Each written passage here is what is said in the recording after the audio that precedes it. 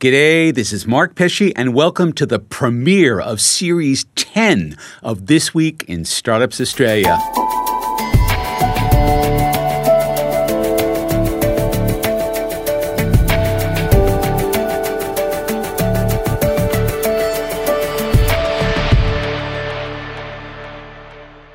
In Series 10, Twista has a singular focus. We're identifying and sharing the story of Australia's world-changing startups. The startups that when they go from 0 to 1 really do change the world. And not just the startups, but the founders, the investors. Australia all over is stepping up with some of the brightest sparks working hard to change the world. So come on the journey, which begins, as it has for the last several years, in a deep, wide-ranging conversation with Mr. Angel, Jason Calacanis. We'll take a look back at his scarily accurate predictions for how the pandemic would change work and startups forever. Jason shows us his psychic side on this episode of This Week in Startups Australia. This Week in Startups Australia is sponsored by User Testing. With User Testing, you'll understand it from your customer's perspective. Get real-time feedback real fast. Put yourself in your customer's shoes. Visit usertesting.com/Twista for a free trial. User Testing, real human insight. This Week in Startups Australia is also sponsored by Zendesk. Zendesk helps startups build lasting customer experiences from the ground up with the Zendesk for Startups program. Learn more at zendesk.com/Twista. This Week in Startups Australia is sponsored by Our Crowd. Our Crowd finds companies with the greatest growth potential and brings them to you. They believe in their deals and invest in them too. Join the fastest growing venture capital investment community at ourcrowd.com/Twista.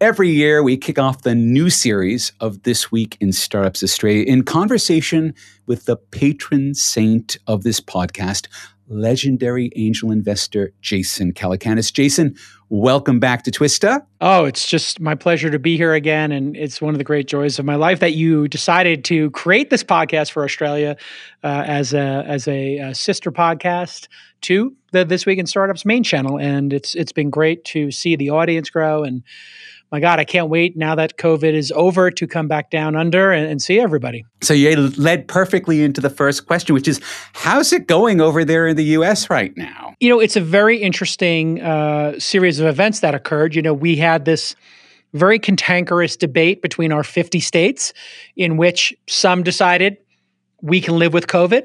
Some decided we needed to be sheltering in place, like you did in, I think, a lot of Australia. And so it led to this big debate.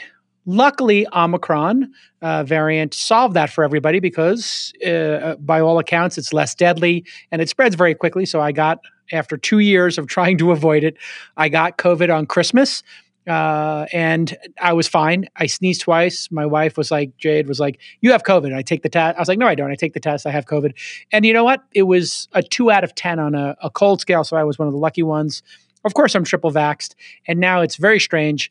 We went overnight from, being in this, fear and cantankerous, kind of situation to everybody basically saying, okay, it's over. We're going to live with it. Someone who's in the startup scene in Australia said that he listened to the podcast that we did 2 years ago, just when this had started. And he said, Mark, it is eerie how much Jason got right about this. And when we started off, so this is, again, 2 years ago, you were in lockdown in California. I was in lockdown in Australia.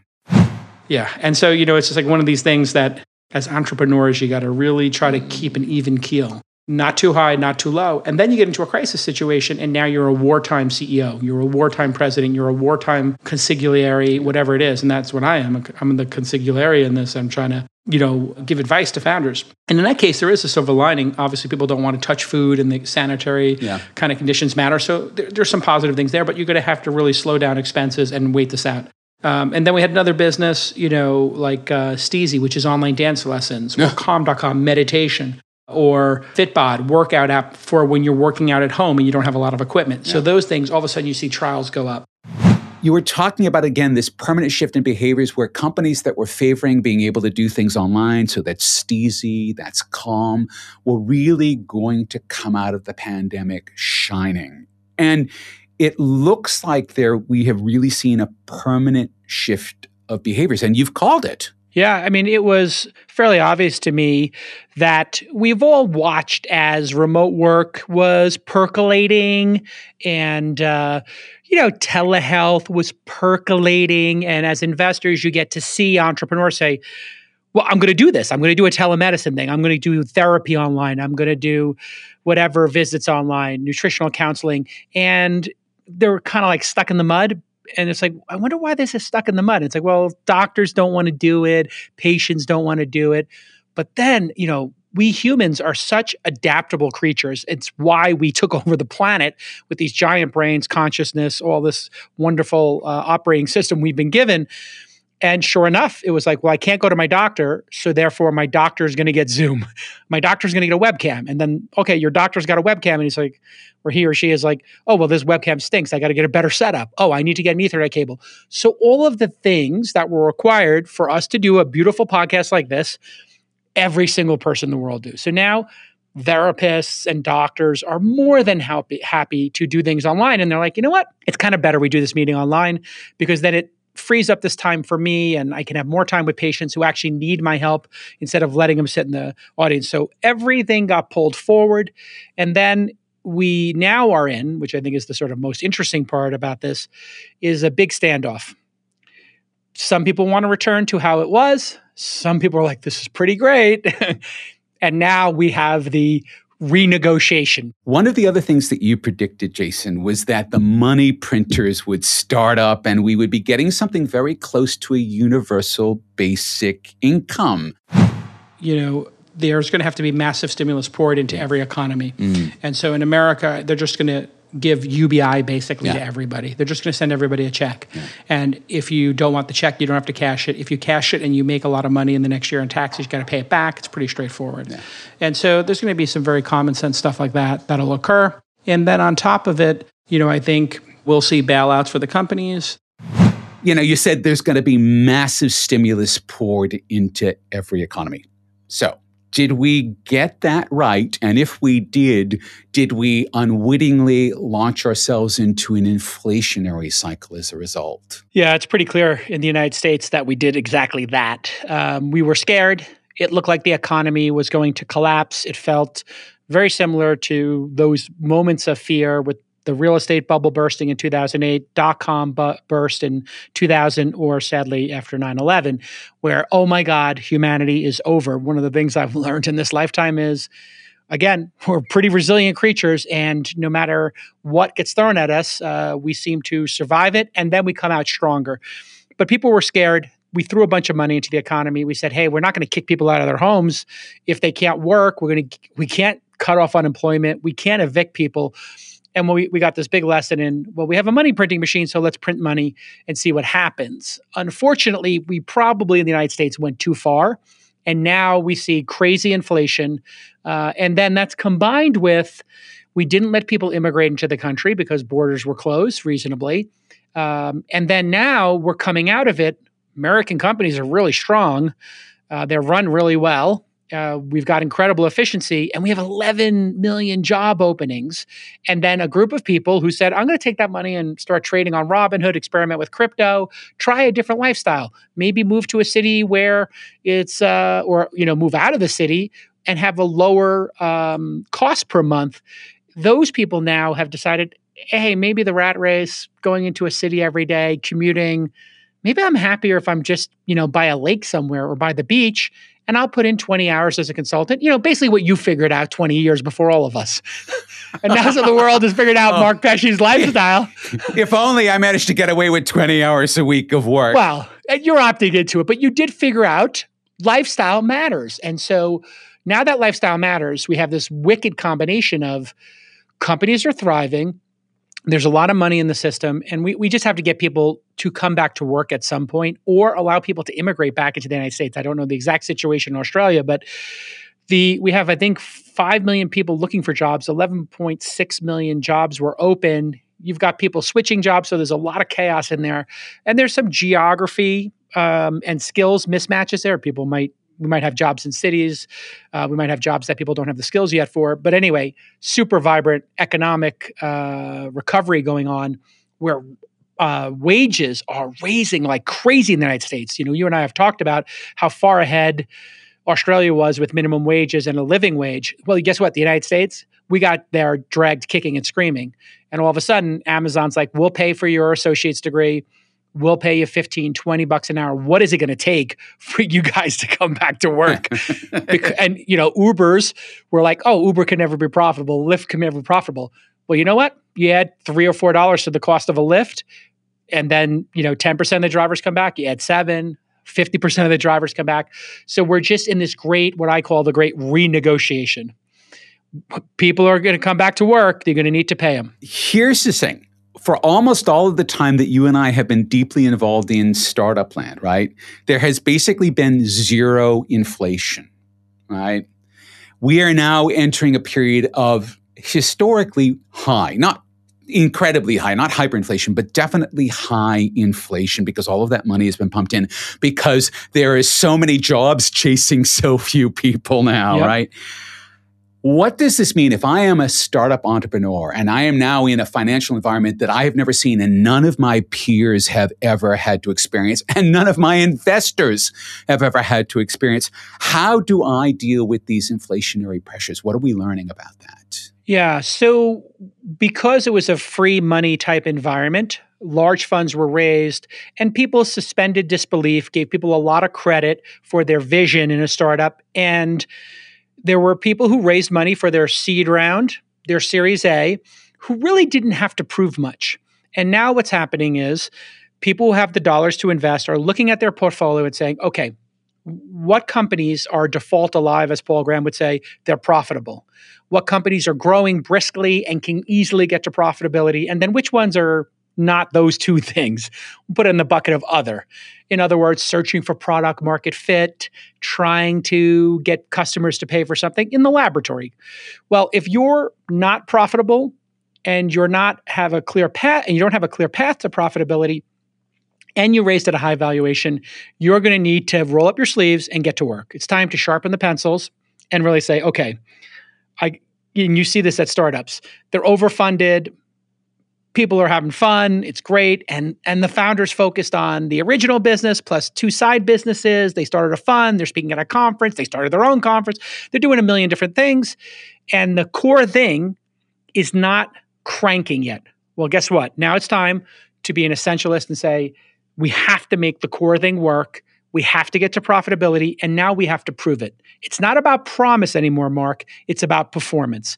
And in a hot market, you can sell promise. You can sell the vision, sell promise. In a market like this where people are clenching up and getting tight, you really got to lean into performance. And we're also now, because things like bonds were never competitive in terms of their yield to what perhaps investing in a fund would be, that money was always going into a fund that someone was raising rather than going into the bond market. And that calculus is now, at least for the short term, is now changing. So does that mean there's going to be less money coming in than we've seen over the last several years? So this is the great irony of venture capital. Funds are raised in an up market and then deployed in the following 3, 4, 5 years. So it was a go-go market. And how many people do you know who were, a VP at a great company? They were a vice president at, Canva or something, or Atlassian. And now they're a venture partner somewhere, or they're an associate or a partner, or they started their own fund. I mean, I used to come to Australia, there were 3 funds. Now, there's many more.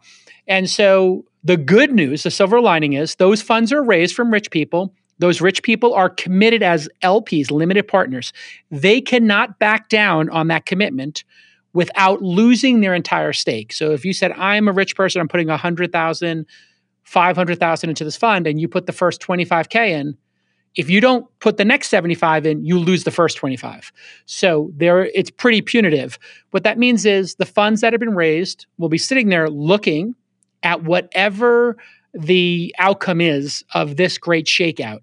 And that means they will be able to cherry pick which winners they want to bet on, and there will be light at the end of the tunnel, but only for those who prove that they have a path to profitability, they have discipline, and their burn rate is not so crazy that they're literally don't have enough fuel in the plane to make it, to a landing strip. And so if your burn is really high and you raised money really easily, that's what you need to do is you need to switch gears, right? And just change your style. Yeah. We're talking to Jason Calacanis. When Twista returns, we're going to take a look at the huge changes to how we work.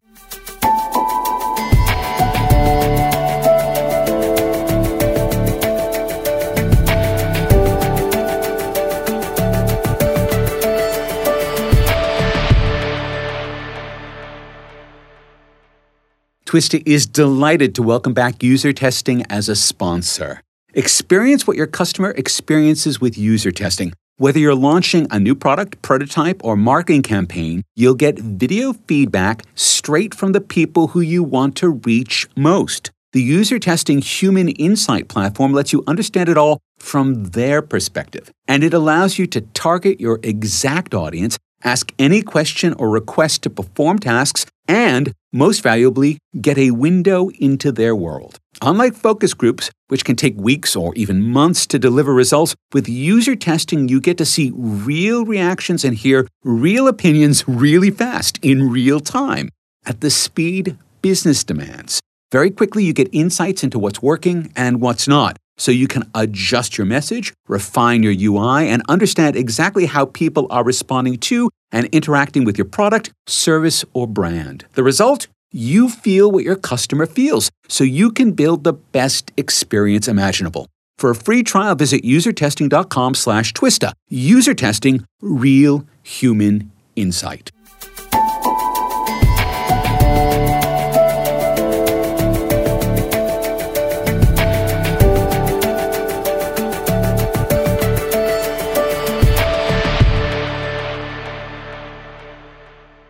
Welcome back to Twista. And in our Series 10 opener, we're talking with Jason Calacanis.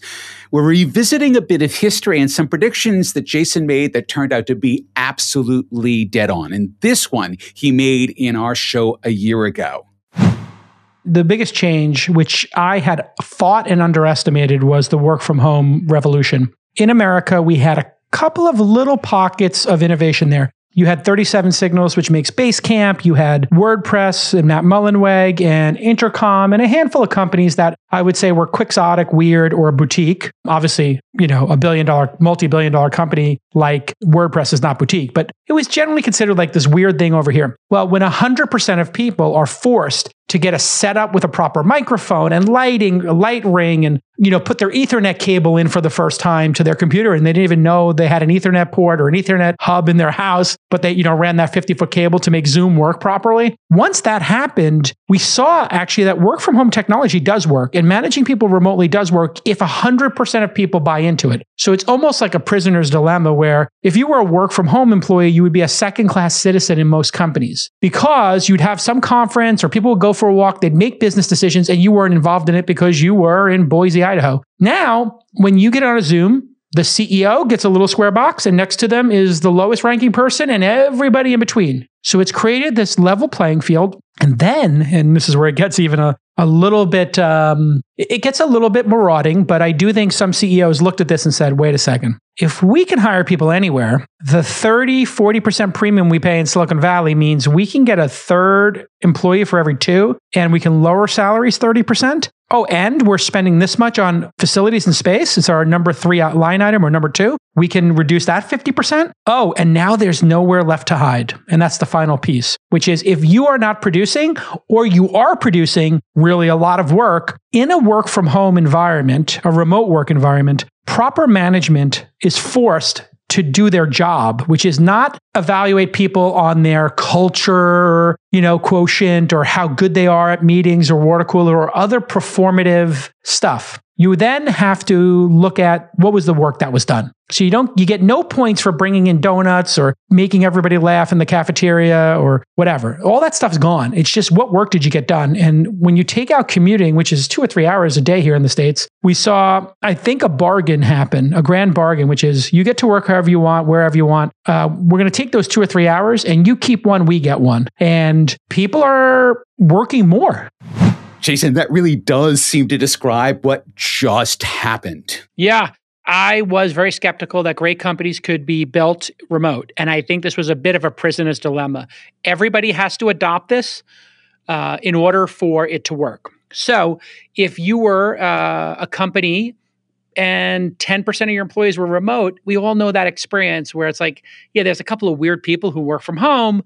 And it's like, are they on the call? And they're like, hey, I can't see the presentation. And you're in the conference room working, and that person's a second-class citizen. What is magical about what happened was everybody on the call, when I do my staff meeting on Wednesdays at launch, we went from, 7 people on the call to 22 people now. We've tripled in size during the pandemic years. What we realized was, or what I realized, I'm the same postage size stamp as everybody else. And the managing director and the person who just started this week as an associate or a researcher are the same size. We're all equal billing. We all have our headphones on, and we all write down with a writing first culture using Notion or Coda or Docs, whatever you choose to use. People are now being judged strictly on their output, not the theatrics and the performance nature, the performative nature of in-office work. And that is the magic. We basically have a system at our company. I wrote a blog post about it called the SOD EOD. And it was start of day, end of day. I had to adapt as a manager. I was a great in-person manager. Take people to lunch. I make people laugh. I brew coffee for people. I fill the dishwasher. I was that guy. Make a joke. Hey, take people for a walk and talk. What I learned about remote work is you need self-directed people who GSD, get stuff done. And then you need to write down very clearly as a manager what your expectation is. And you have to have a write first culture like Google did. I added all these things. And basically in Slack, I said to people, when you start your day, just write 3 bullet points in the general channel or so. It shouldn't take more than 5 minutes over your first cup of coffee, what you're looking to get done today. And then at the end of the day, you get to turn off and punch out. You reply back to yourself with what you got accomplished. You put links, you put any blockers, things you're struggling with, and feel free to comment on other people's.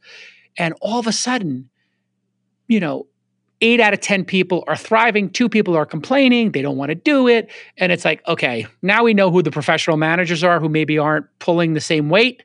And now we know who are the people who maybe were not getting enough credit. All of a sudden you see people with 20 items at the end of the day that they got done. And then they're linking to their Notion or Coda or Google Docs page with the detail of the work.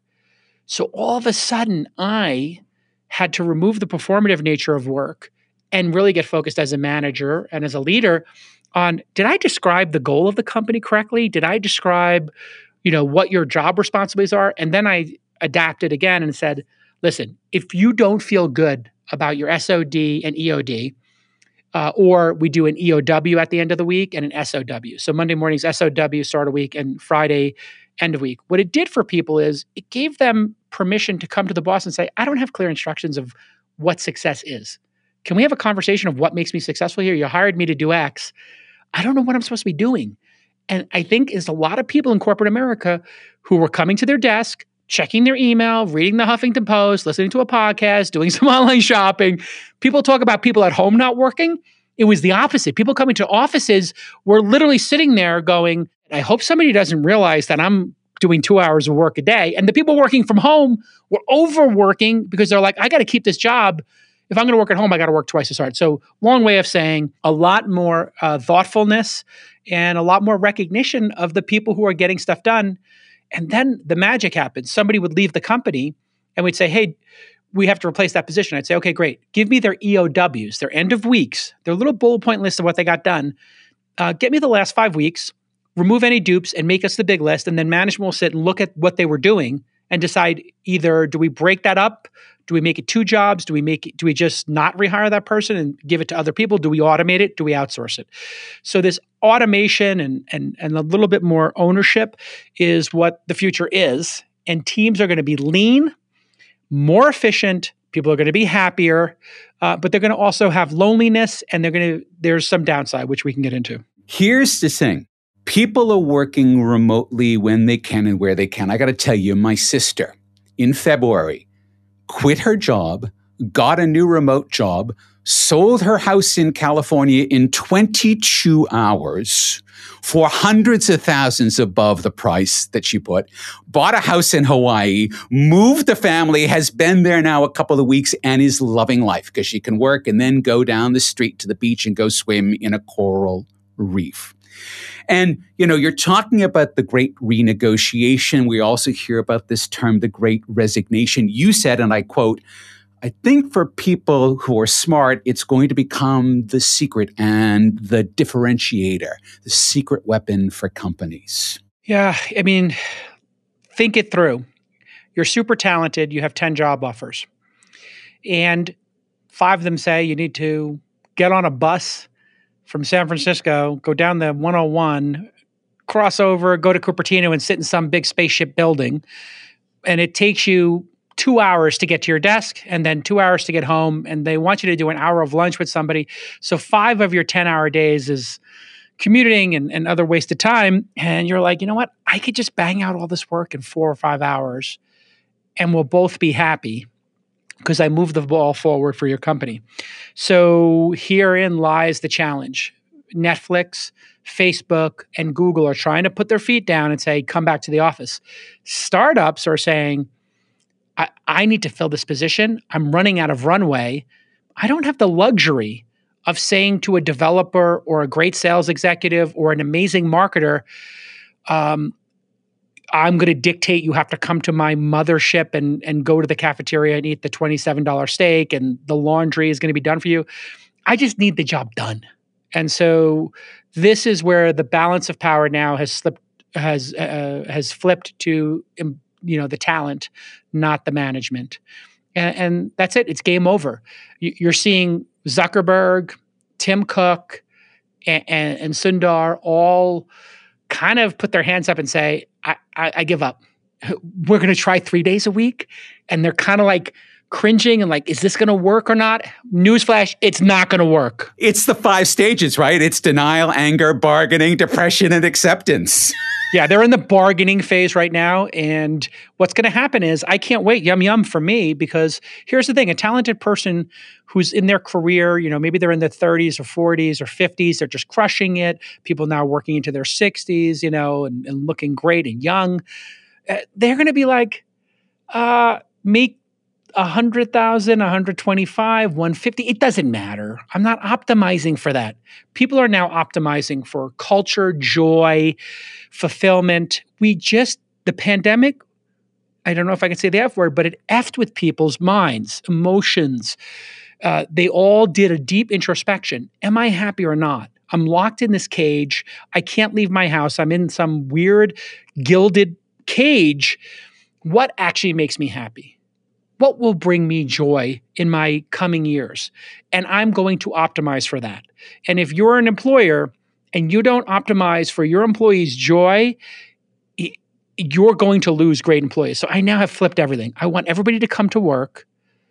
And you know me, I'm a hardcore guy. I was like, let's work hard. I'm kind of a drill sergeant, like samurai. Now I'm just like, how are you feeling today? Are you looking forward to coming and crushing it with me at work? We're going to make a great podcast. We're going to invest in companies. I want people to feel happy. I don't want people to come to work with dread, and I think all employers are going to have to think about this because now that work is global and anybody can work from anywhere.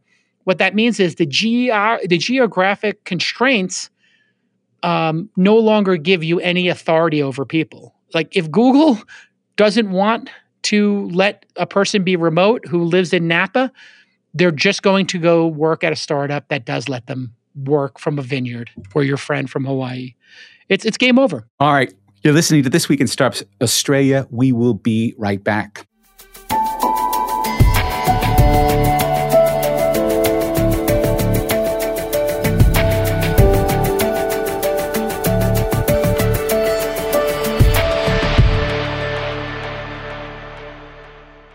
Twista would like to welcome new Series 10 sponsor, Zendesk. The fastest growing companies have great products and great customer service. Zendesk helps startups build lasting customer experiences from the ground up with their Zendesk for Startups program. You build the great product, and Zendesk will help you build great customer experiences that make your customers come back. Apply for the Zendesk for Startups program to get their industry-leading customer service software free for 6 months. You'll also get access to Zendesk's community of startup founders and partners, plus dedicated onboarding guidance and support. Zendesk has everything you need to deliver the amazing customer experiences that will make your product a success. To learn more about Zendesk for Startups, visit zendesk.com/Twista.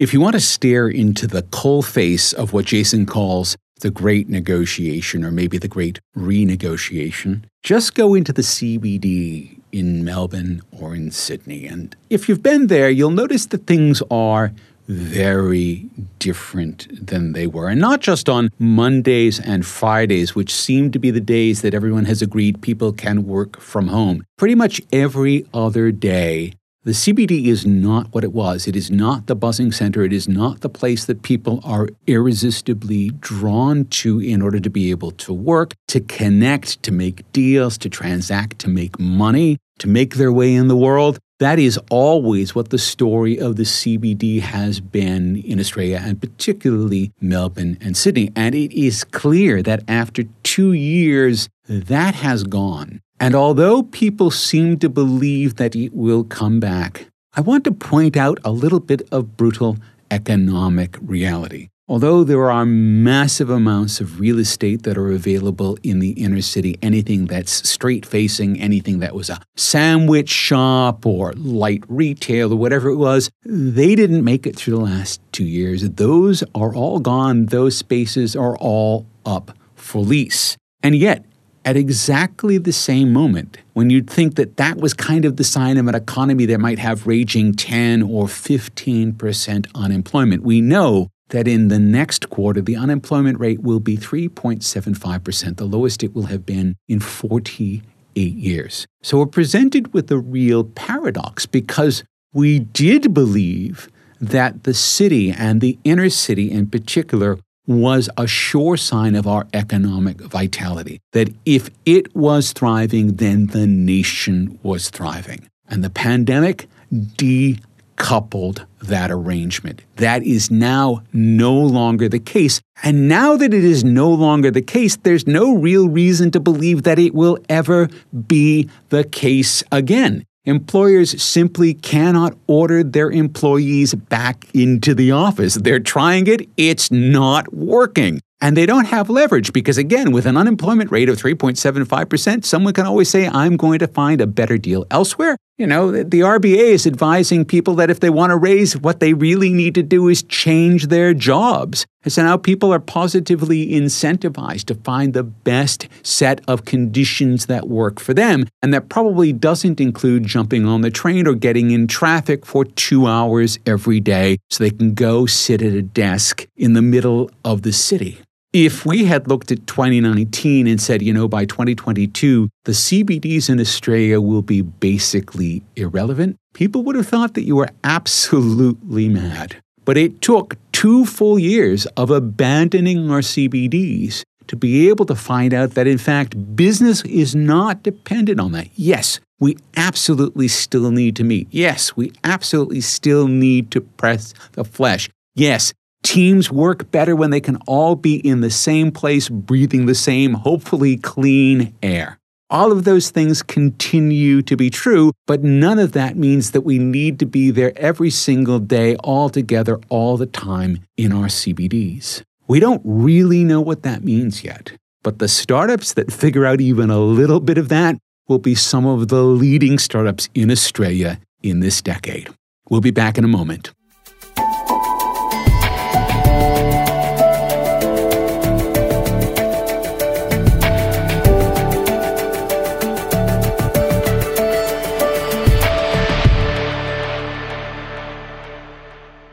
Twista is very happy to welcome Our Crowd as a sponsor for Series 10. All around the world, tech companies are innovating and driving returns for investors. Our Crowd analyzes companies across the global private market, including Australia, where startups brought in a record $4.2 billion in investments. Our Crowd identifies those companies with the greatest growth potential and then brings them to you. From personalized medicine to cybersecurity to robotics, quantum computing, and more, Our Crowd identifies innovators so you can invest when growth potential is greatest, early. Our Crowd is the fastest growing venture capital investment community. Sophisticated investors have already invested over $2 billion in growing tech companies. And Our Crowd has skin in the game. They invest in their portfolio companies and use their extensive networks to help those startups succeed. As a sophisticated investor, you can truly diversify your portfolio with early investments in innovative private market companies at Our Crowd.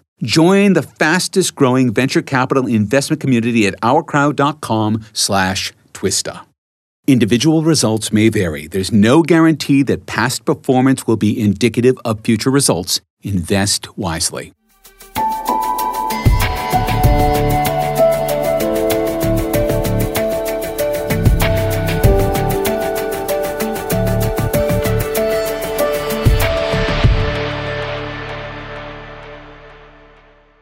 Although that was an amazing conversation with Jason Calacanis, that was really only half of the conversation. And in an upcoming episode, we will bring you the rest of what Jason had to say about what the future looks like for startups, for Silicon Valley, and the world of the 2020s. Thanks to Twista sponsors User Testing, Zendesk, and Our Crowd. Big thanks to Jason Calacanis for making time to come onto our show. This show is written and produced by Mark Pesce and beautifully mixed by Luke Station. Come visit our website at thisweekinstartups.au. It's got everything. It's got all the shows, all the interviews, all the photos, all the links to all the stories. So check it out at thisweekinstartups.au. We'll be back next week with our first news special of 2022 and with a big spending federal budget just handed down. There's a lot of important details in there for startups. That's coming up next week. Until then, this is Mark Pesce thanking you for listening.